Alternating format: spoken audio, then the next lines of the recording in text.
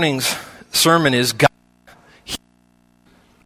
So even if you can't hear me or this keeps cutting out throughout the service, God hears us is the title of this morning's sermon. So let's have a quick word of prayer. Heavenly Father, thank you for this time we can spend together. Thank you for your word. Thank you for this opportunity to even share this long holiday weekend with people that are close to us and dear to us, our brothers and sisters of faith.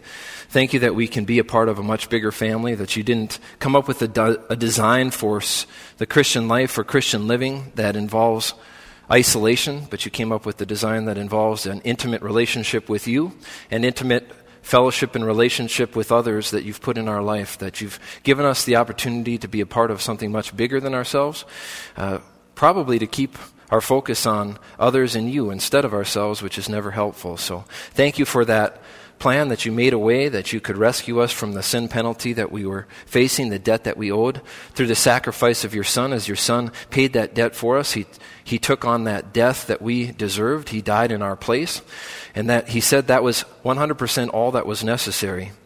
That He said, it is finished.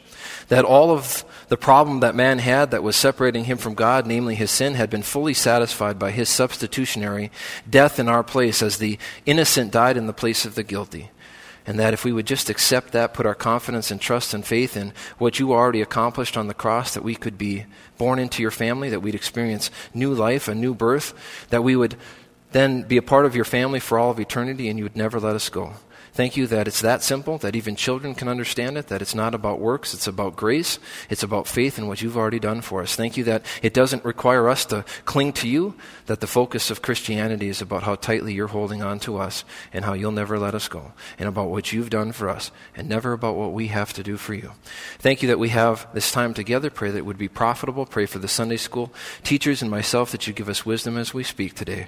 In Jesus' name, amen. So as I mentioned, the title of this morning's sermon, God Hears Us. And it's such a tidy little sentence. God hears us. Of course, those of you who are being nitpicky, you'll see I didn't put any punctuation at the end of that. So it's not a tidy little sentence that way. But God hears us. You got the subject, God, verb, He hears. That's what He's doing. And then the object, the direct object, which is the recipient of the action there, God hears, and it's us. It's stated as a fact. It's unambiguous. God hears us. It's a statement of fact that you can take to the bank.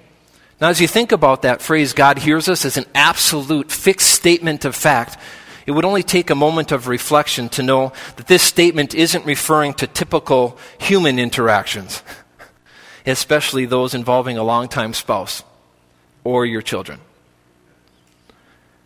Because that isn't an absolute fact. That isn't something that you can take to the bank. In fact, the most common frustration in many relationships is poor listening. Here's one take on that. My wife says I don't listen, or something like that. For those of you who are listening online, obviously you don't see this. And then I've already run a couple of these by Stacia, so I've already sort of sealed my fate, but this other one said, husbands are the best people to share secrets with because they are not even listening.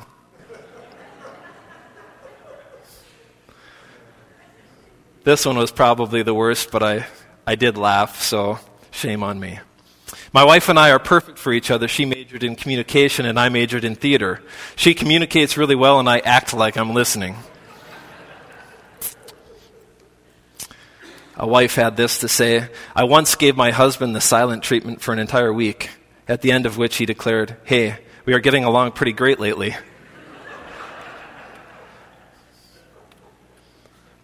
As funny as those jokes are, and I'm still laughing a little bit, they're a part of our reality, aren't they? They're fixed in a little bit of truth. And those are some exaggerations. Those aren't necessarily a reflection of everyday life, though for some of you it may be quite true. But when you're thinking about listening and how people don't listen very well and how poor listening causes a lot of frustration in relationships, frankly, everyone, myself included, but everyone in the room has room for improvement on the listening front. But when you're thinking about this statement, God hears us, from a spiritual perspective, it's a simple but yet profound promise. It's, again, a fixed fact. It's a promise that God has made to us that he hears us. Now, we don't know why God hears. We don't know why he notices us. We don't know why he cares about us, loves us, provides for us, but yet he does. And you think about that statement. We don't know why he hears us, why he cares about us, why he provides for us, but he does. And you think about being able to rest in those promises, to find comfort in that fact that the God of the universe hears us, that the creator of everything hears us, that the all-powerful God hears us. And it's really powerful and profound as we think about that, and I know that word is somewhat overdone, but this is an instance where it's appropriate. When you say, how amazing, and even the song we just sang, amazing love, how can it be that you, my King, would die for me? Or the song of the month, the other one that says, who am I that the King of the world would give one single thought about my broken heart? Who am I that the God of all grace wipes the tears from my face and says, come as you are. You paid the price.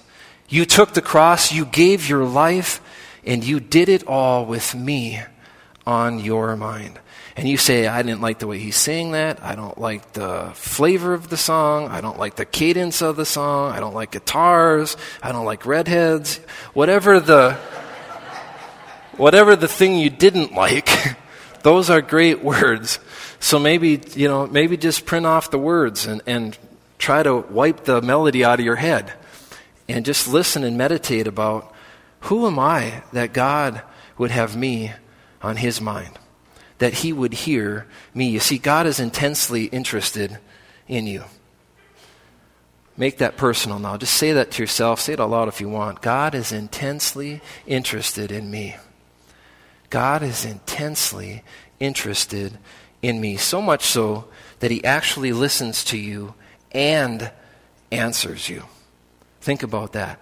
He actually listens to you and answers you. Now, best case scenario in most human relationships, you might get one or the other. But to get both is very difficult. In fact, as I was working on some of this message last night, Stacia was working just directly across from me, and she went into one of her joking around with me, where she does both parts of the conversation. Oh, great. No, that's really fun to be spending time with you here. Oh, thank you. And I should actually have her come up. Honey, you want to come up and do it for everyone?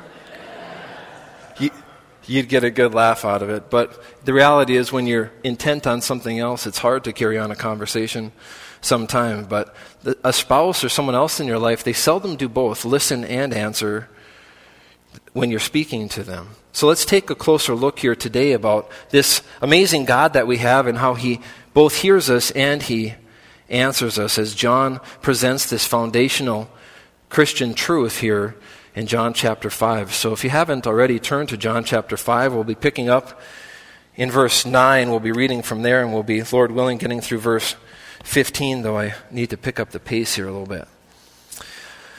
So John chapter 5, 1 John chapter 5, sorry if I didn't say 1 John. 1 John, the letter of 1 John toward the end of the New Testament.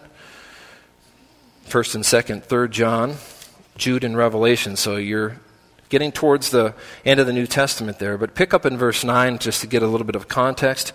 We said that this section the whole section was titled Blessed Assurance in this study Bible that I'm looking at. You think about what a blessing it is and what assurance we have in some of these truths. The truths about who Jesus is.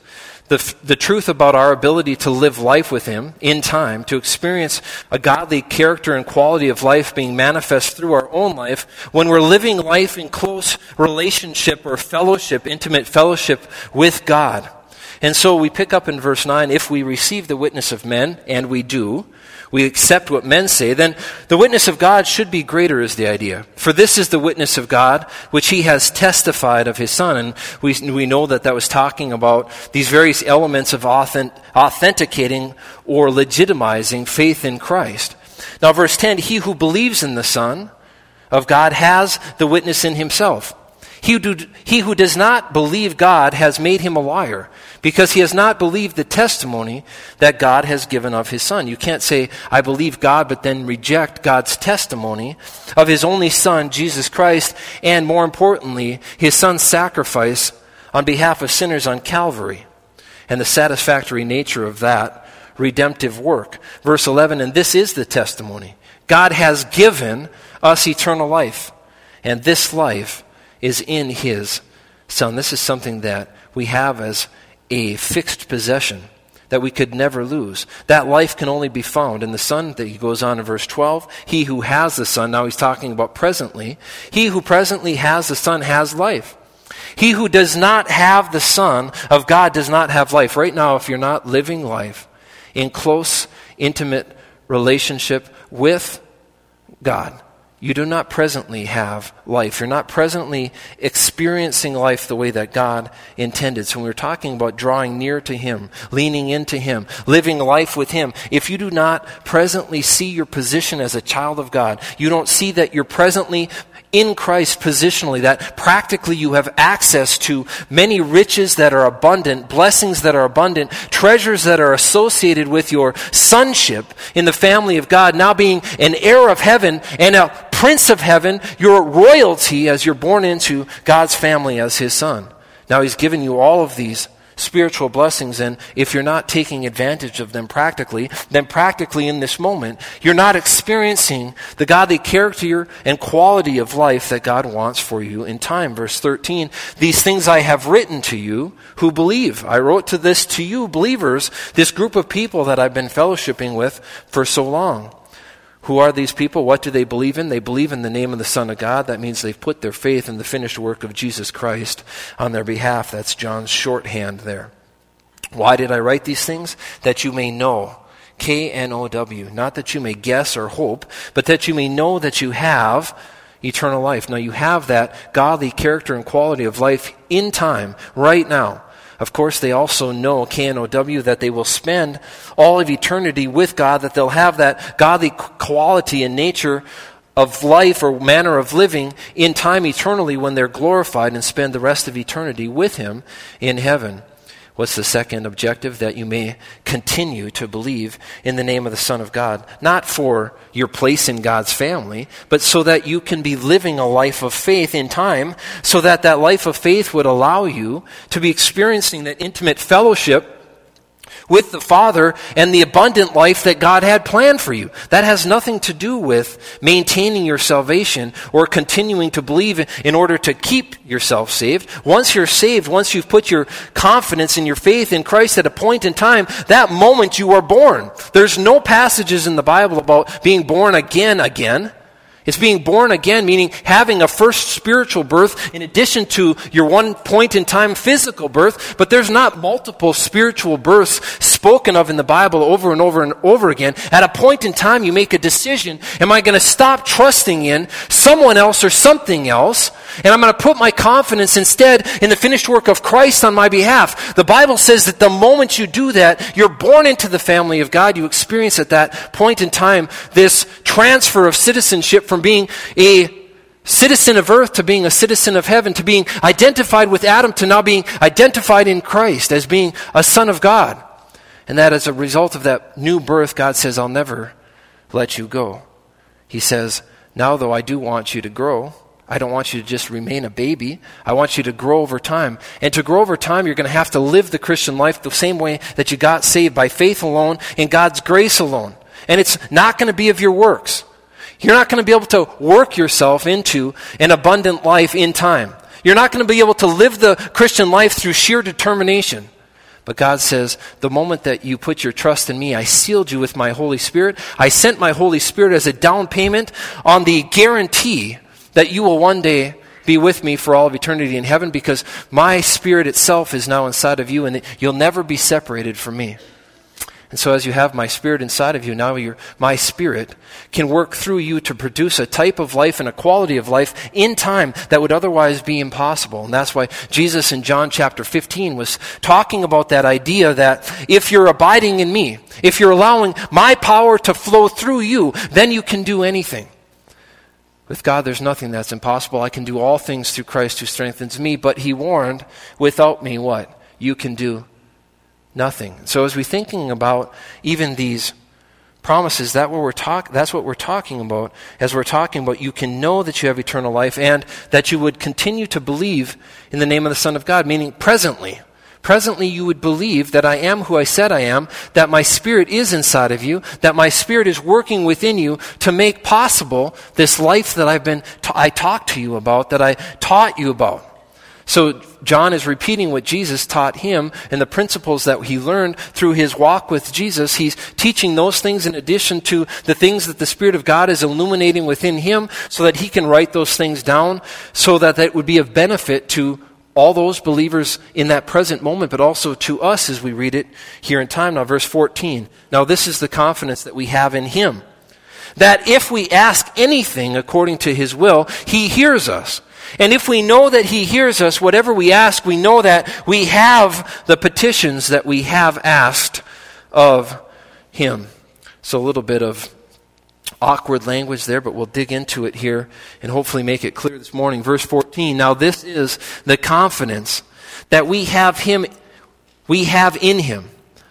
Now what is the confidence? That if we ask anything according to his will, he hears us. Now when we think about breaking this down or diving a little bit deeper into this, when you're thinking about this word confidence even, this confidence that we have in him. It's not confidence that's separated from an object. It's confidence that has an object. The confidence is in him, and we'll get to that in a second. But what are we talking about with confidence? Well, it's defined as the state of feeling certain about the truth of something. What a great word that is. Certain. The state of feeling certain about something. And in fact, here, the truth of something. But I like this better, actually. It's firm trust. So you could say trust, but firm trust. What a nice way to think about having confidence in him. We have this firm trust in him. Jesus is the rock of my salvation. For those of you who are going back to your childhood, his banner over me is love. You all want to sing it? Jesus is the rock of my salvation. His banner over me is love. Jesus is the rock of my salvation. His banner over me is love. Jesus is the rock of my salvation. His banner over me is love. His banner over me is love. We're going to end there this morning. Nice job. Firm trust, the rock of my salvation. Lots of ways to think about this. The anchor for my soul. On and on you could go as you think about the confidence, this firm trust that we can have in him. The same word is often translated as boldness. We have boldness in him. So for some of you that might help. That might be a little bit better way of even thinking about it. But we have. The confidence that we have, it's referring to John and his believer audience. But of course it's applicable to every believer. That you could be saying this yourself. This is the confidence that you're a part of because you're a part of the family of God. We have in him. We have the same object of our confidence that they had as the object of their confidence in the early church. So this is the confidence that we have in him, and this is present tense. It indicates that this is or can be the believer's current state of being. You can have this mentality right now. Now, does that mean you automatically do have this mentality right now? Where you have this firm trust in him at the moment? No, because your faith can be weak. Your faith can be shaken. You can go through periods of unbelief. You can be preoccupied with yourself or your circumstances or other people. You can be distracted. And that can all eat away at your confidence. That firm trust that you had in God's ability to direct your life, to provide for your life, to protect you, to enable you, to equip you. That can all be eroded if you don't get your eyes looking upward. So you think about that even phrase, look up, child. Get your eyes focused upward as we look unto Jesus, the author and finisher of our faith. Well, what will that help us to do? It help us to lay aside what? Every weight and the sin that so easily ensnares us or besets us. So as we're looking unto Jesus, the author and finisher of our faith, what aren't we seeing as much anymore?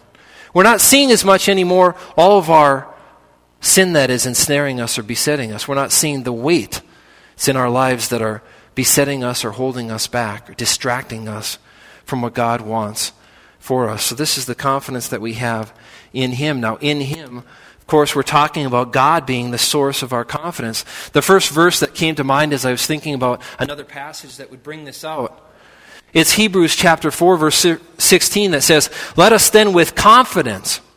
Now this is the ESV version. Some of you aren't familiar with this wording, but it's interchangeable with boldness. "So let us then with confidence draw near to the throne of grace." What's that talking about? Well, many things, but prayer. "That we may receive mercy and find grace to help in time of need." Same basic ideas we're going to be bringing out here today. You see, the idea is that God over time would allow you to grow in your confidence so that over time you would have a greater and greater ability to trust Him. That's what confidence is really about. That ability to trust Him in the face of difficult things, that firm trust that sometimes is lacking. But confidence grows as you personally experience His faithfulness, provision, and love for you. So think about even your own life when your confidence is waning. What is the solution to that? Or what is one of the things that will help with that? Well, think back to God's past faithfulness in your life, where He showed up in your life before, where He was there before. Now, if He was there before, what would prevent Him from doing it now? Well, nothing. God has never failed me. He's never left me. He's never forsaken me. Now, I've forsaken Him. I've distanced myself from Him. I've turned my back on Him. I've forgotten about Him. I've prioritized other things beside Him, but He's never forgotten about me. He's never turned away from me. I'm the one who's turned from Him. He's always ready and willing to welcome me home, welcome me back into that intimate fellowship with Him. The moment I would just change my thinking and agree that I haven't been living life the way that He wants. If I would confess my sin, acknowledge my sin, He would be faithful and just to forgive. Now, forgive in what sense? In the sense of forgiving sin at a positional point in time, the justification of sin? No, the focus is more on that He would restore that fellowship with me in time, as that was a book about believers responding to God in time and enjoying intimate fellowship with Him.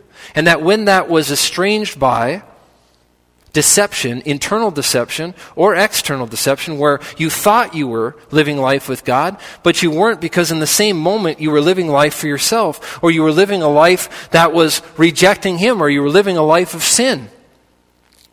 That at that same moment, while you're actively rejecting Him, excluding Him from your life, at that same moment, John has been trying to show them, you weren't enjoying the maximum joy that can only be found with a close, personal, intimate fellowship with Him.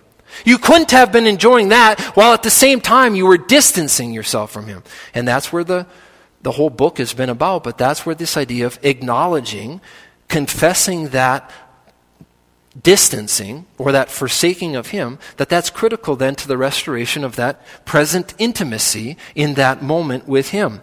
So as you reflect on His past faithfulness, His past provision, and His love for you, it should help you to have that firm trust or confidence in Him. As you think about that a little bit more, that's the only legitimate source of confidence when it comes to spiritual matters. We have this confidence, this is the confidence that we have in Him. Now, who else are you going to find your confidence in when it comes to spiritual matters? I hope it's not me. I'll just be letting you down. I hope it's not your friends. I hope it's not yourself. Paul says, I know that in me, that is in my flesh, nothing good dwells. It says, men love darkness rather than light by nature. He says, all seek their own toward the end of his life. They've all forsaken me, he says, because all seek their own. That's the natural default when we're not looking unto Jesus, the author and finisher of our faith. When we're not walking in close, intimate fellowship with Him, we're not walking hand in hand with Him, we're not leaning into Him, so to speak. When that's the case, then we're not going to be anything that would be confidence-inspiring. So don't look for confidence in yourself or others. Look for confidence in Him. That's where the confidence can be found. You'll never find lasting confidence anywhere else. So that next phrase is, if we ask anything. So we have this confidence in Him. This is the confidence that we have in Him, that if we ask anything. So now we're going to have to look at if real quick here. It communicates that God's response is conditioned on our asking. So if we ask, we have this confidence if we ask anything, but God's response to our asking is conditioned on us actually doing that. He doesn't answer prayers we never make. He doesn't answer questions we never ask. He doesn't respond to petitions or intercessions or thanksgivings that we never communicate to Him. So if communicates that we may or may not do this. But if we do this, it carries this idea of whenever. So we have this confidence that whenever we ask anything, and in fact, many translations, I have some translations, but actually many have it this way. We have this confidence in Him whenever we ask anything. So the determining factor is the believer actually making the request, not the willingness of God to hear and answer. God is on standby, so to speak. God is ready, willing, and able to communicate with you and to live life with you. He wants to do that. So the question isn't, does He want that? The question is, do you want that? And will you appropriate by faith with boldness, this opportunity you have to come to Him in prayer and ask Him anything? And whenever we do ask Him anything, then we're going to see that there's a little bit more that comes out of this. We're going to see what His answer to that is that whenever we do ask Him anything that's within His will, He hears us, the title of our message, and we'll get to that. But remember this, your riches in Christ are limitless. You have all these riches in Christ, your account is overflowing with spiritual wealth, but it serves you no practical good unless you make withdrawals. You're walking around with a thick wallet. Now some of you are saying, I wish. I got some cotton candy I wish I could afford at that parade. You got a thick wallet. It's the kind of wallet that's going to give you back problems. And not because it's full of receipts, because it's full of $100 bills. You're spiritually wealthy. But that wealth does you absolutely no good if you don't spend it. If you don't take advantage of it. If you don't withdraw that wealth from that credited account that is overflowing. It's not just full, it's overflowing. It's like the guy that has a safe that is so full of riches that he can't fit any more in it, and so it's lying all around the ground, around that safe. That's you. Do you see that? That's you. From a spiritual perspective, that's you. The question is, will you take advantage of those riches that you have? So then we come to this, if we ask anything, we might or we might not. God's will, He's ready. He wants us to live life with Him, to communicate with Him.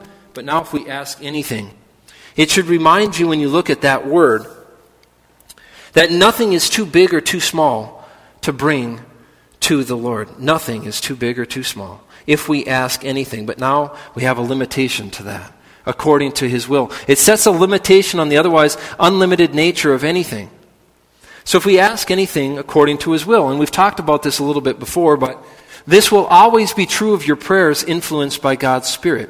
If God's Spirit is directing in your life, if God's Spirit is the one that is working through you as a vessel or a channel or instrument for Him to accomplish His purposes, if you're a yielded vessel that God is able to work through, are your prayers, when He's the one directing them, ever going to be inconsistent with His plan for you, with His purposes for you, with His word, with His will?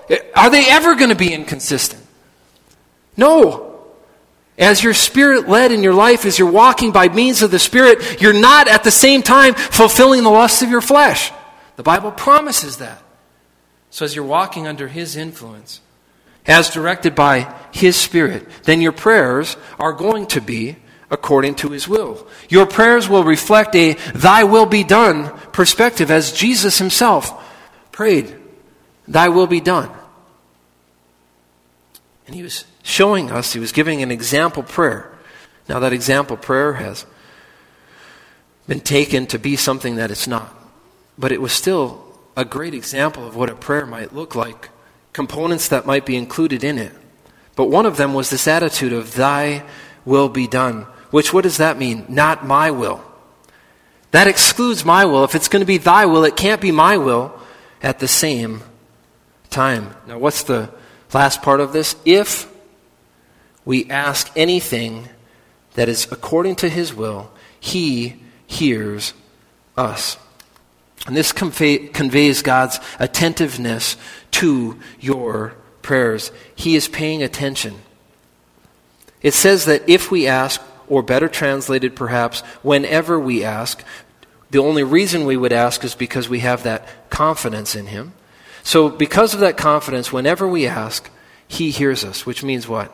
He's always listening. God is attentive to you. He cares about you. He's intensely interested in you. What a promise. We come to verse 15 now. And if we know that he hears us, that's just a restatement of what was just said. Whatever we ask, we know that we have the petitions that we have asked of him. So we have now in verse 15, we had in verse 14 there, it's conveying that idea of God's attentiveness to your prayers. Now we see this conveyance of God's responsiveness to your prayers. Not only does he hear your prayers, but he's going to respond to your prayers or answer your prayers. Now note, there is a limitless quality about prayer being communicated with the use of whenever in verse 14. And now here as we get to verse 15, we're going to see whatever. So whenever and whatever. So, and if we know that he hears us, whenever we ask, from verse 14, now whatever we ask, we know that we have the petitions that we have asked of him. What a limitless God. Doesn't this make sense that if we have a limitless God, then we would have sort of a limitless response to our prayers or communication to him, especially when he says his primary objective for our lives is that we would live life in close intimacy with him. If he desires more than anything else that we would get past ourselves enough to want to live life with him, that we would want to include him in the affairs of our life. Some people think that this is some kind of a mystical type of a thing, or we have to have this sort of a monk-like existence where we ostracize ourselves or separate ourselves from society and we focus on nothing else but living life with God and living life in fellowship with him. That's not it at all.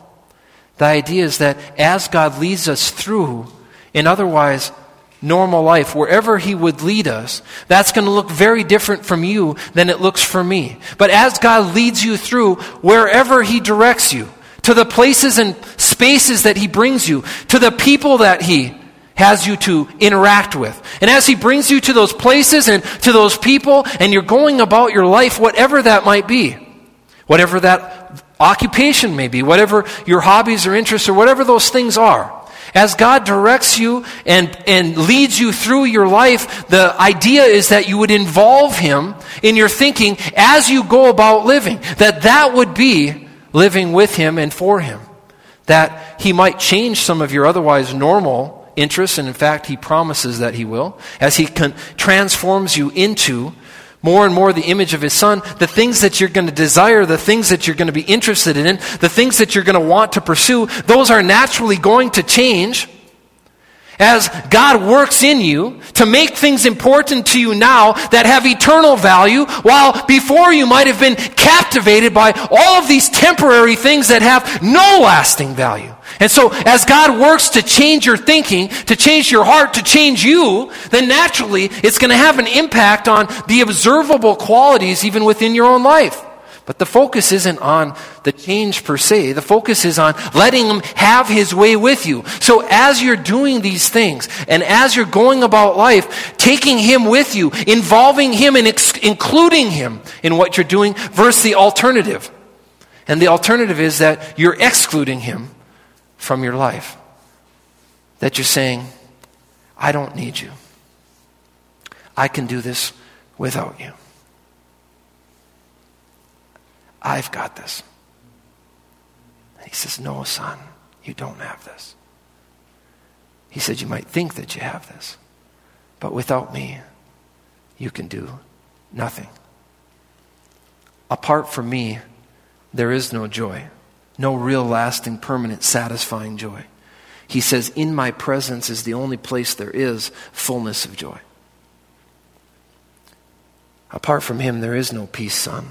If you're not living life with me, you're not going to be at peace. Because I'll keep him in perfect peace whose mind is stayed on me. Because he trusts in me.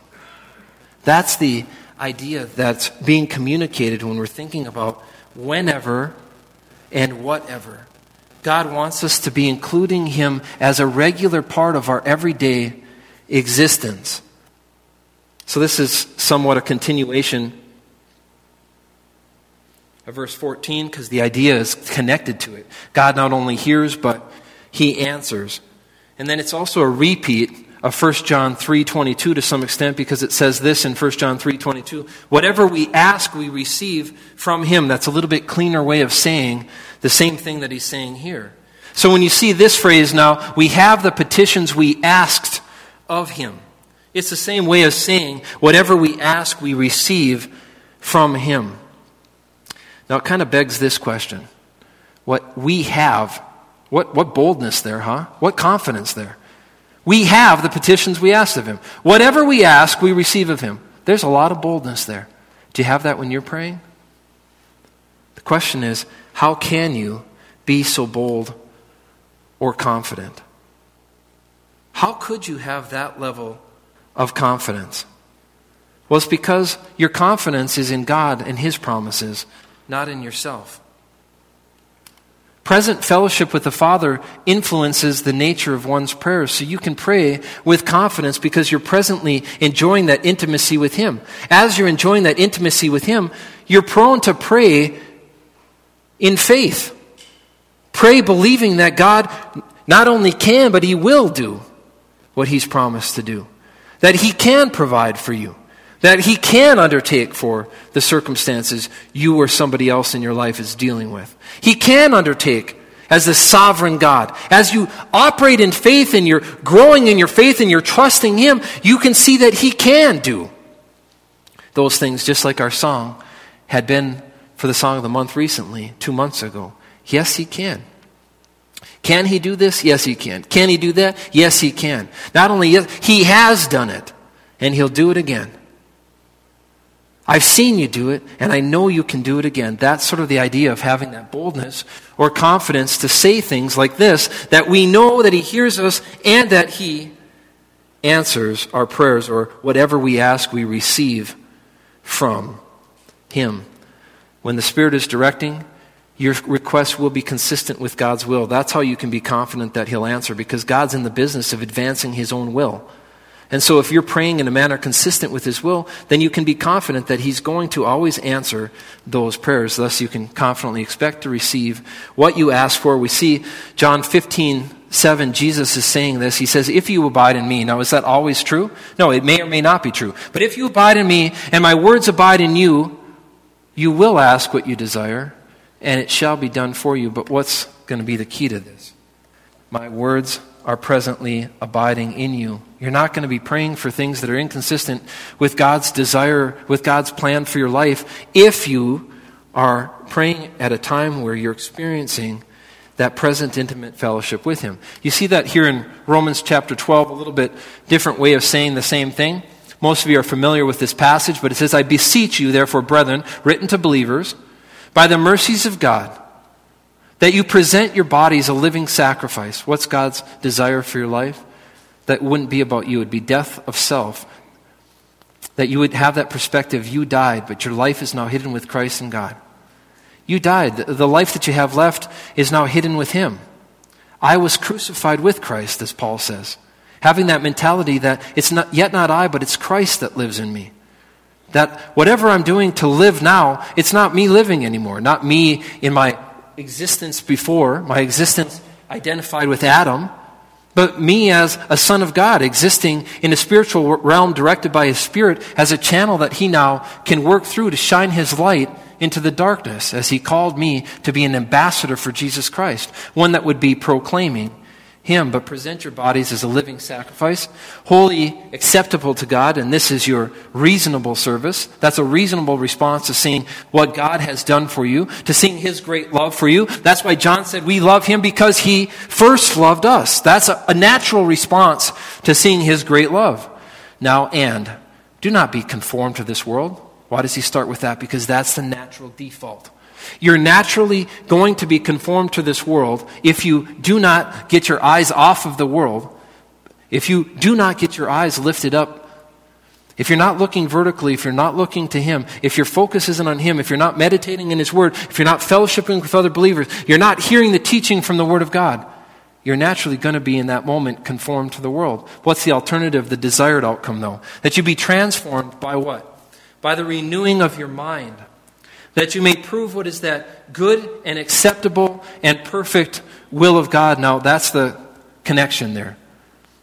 As your mind is being renewed, as you're being transformed, as you're living life, a life in intimate fellowship with God, and He's making changes in you, it's going to then be a life that is consistent with His will for your life. It's going to be good and acceptable to Him. Not because you're focused on it being good and acceptable to Him, but because you're focused on Him. And as you're focused on Him, and He's the one directing your life, it's going to be a life that brings Him honor and glory. You are reflecting God's will when you are rightly relating to Him. And when your mind is renewed by the teaching and study of His Word. So when you are praying according to the will of God, your prayers will be answered in the positive. However, when your prayers are not according to His will, they will be answered with the equally acceptable answers, no and wait. Both of which are important answers for the believer to understand and continue on in faith. Do you always even know if you're operating entirely within God's will? No. So are there going to be times where you think your prayer is legitimate, it's a good prayer, you think it's a prayer that would bring Him glory? Yeah. Is that always the case? No. Does God still hear that prayer? Yeah. But does He answer it in the affirmative if it's not consistent with His will for your life? No. Can you learn something from that? Yes. I don't want to make a lot about that. I want to touch on this really quickly. God respects free will and choice. God answers prayers that are consistent with His will while also respecting man's free choice. And I want to touch on this for just a second because this is a natural thing someone might ask. What about my prayer that a fellow believer respond to the Lord in his life? What about that prayer?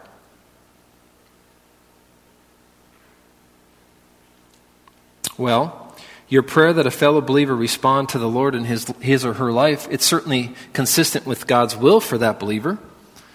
So if you're praying for one another that each other would respond to God's will for their life, or that they would respond to the Lord, or that they would trust the Lord more, that they would lean on the Lord as they go through a particular trial, is that God's will for them too? Yeah, it is. But it won't override His free will. The same thing is true for your prayers about unbelievers getting saved. Does God want unbelievers to get saved? Is that His will? Well, yes.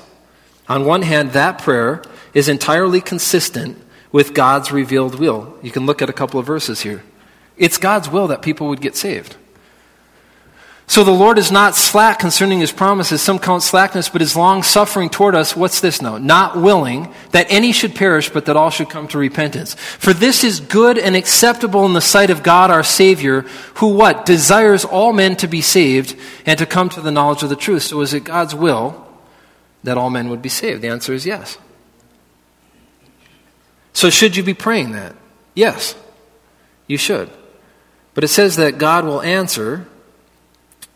He will, whatever we ask, we receive from Him, so long as it's within His will. Well, what do you do with this? Because He's not going to force people to be saved. So on one hand, the prayer is consistent with God's revealed will, but on the other hand, God won't force an outcome in a manner that violates free will. In these examples and others like it, God has revealed his will, but also has a greater overarching will. God's greater overarching will is that people would choose him and willingly receive his salvation. That would be true of Christian living, or sanctification truth. That would be true of justification. God's will is that people would respond to him by choosing, having a positive volitional response to respond to him in their life as a Christian, or to respond to him in faith at a moment in time as an unbeliever that then gets saved when they put their trust in the finished work of Jesus on their behalf. So praying for these things is good. It's within the will of God. However, God will not override the will of a person just for the satisfaction of his own desire, nor of the desire of us as believers. Now you say, that's difficult to wrap my mind around. I hope it's not just me saying that. That's a difficult concept. But I think it falls squarely into this category. Oh, the depths of the riches both of the wisdom and knowledge of God. How unsearchable are his judgments and his ways past finding out. Not everything is easy to understand. God is infinite and you're finite. God is limitless and we're limited. So some things we just need to understand that God is big enough to have figured out a way to make that all work.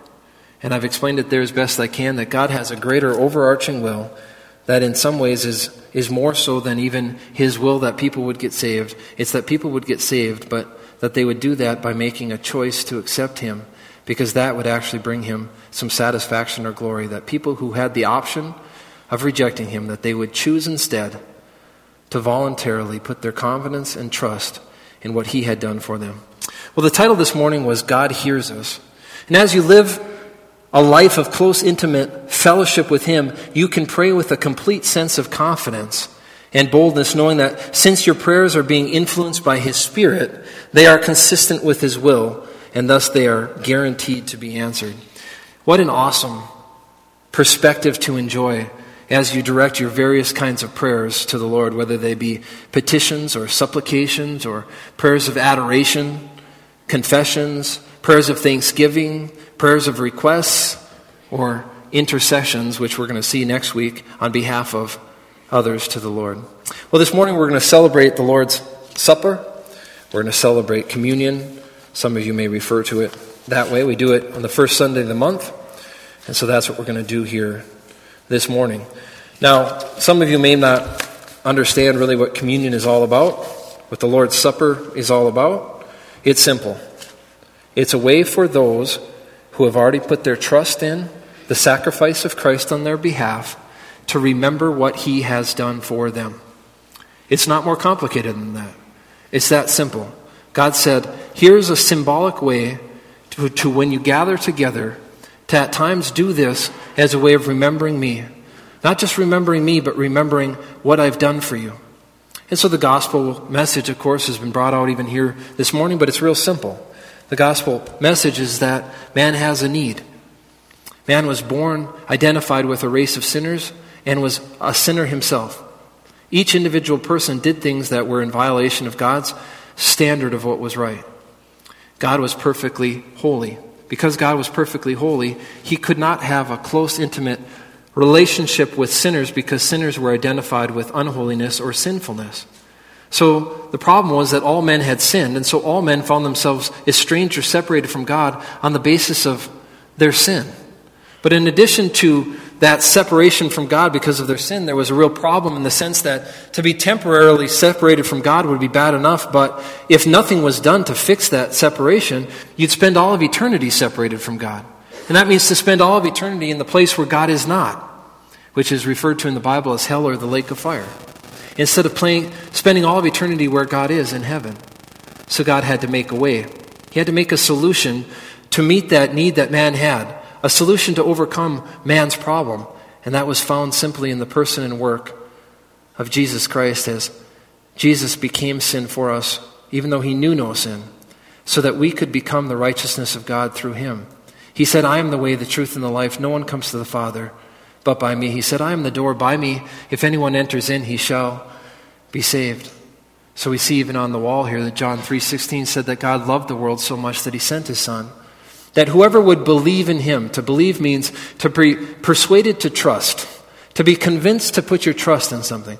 Whoever would believe on him, believe what about him? That he had paid the debt that you owed. That he had taken care of your sin problem once and for all on Calvary. That whoever would believe in him would not perish, but would have everlasting life instead. As a present possession that you could know that you have eternal life.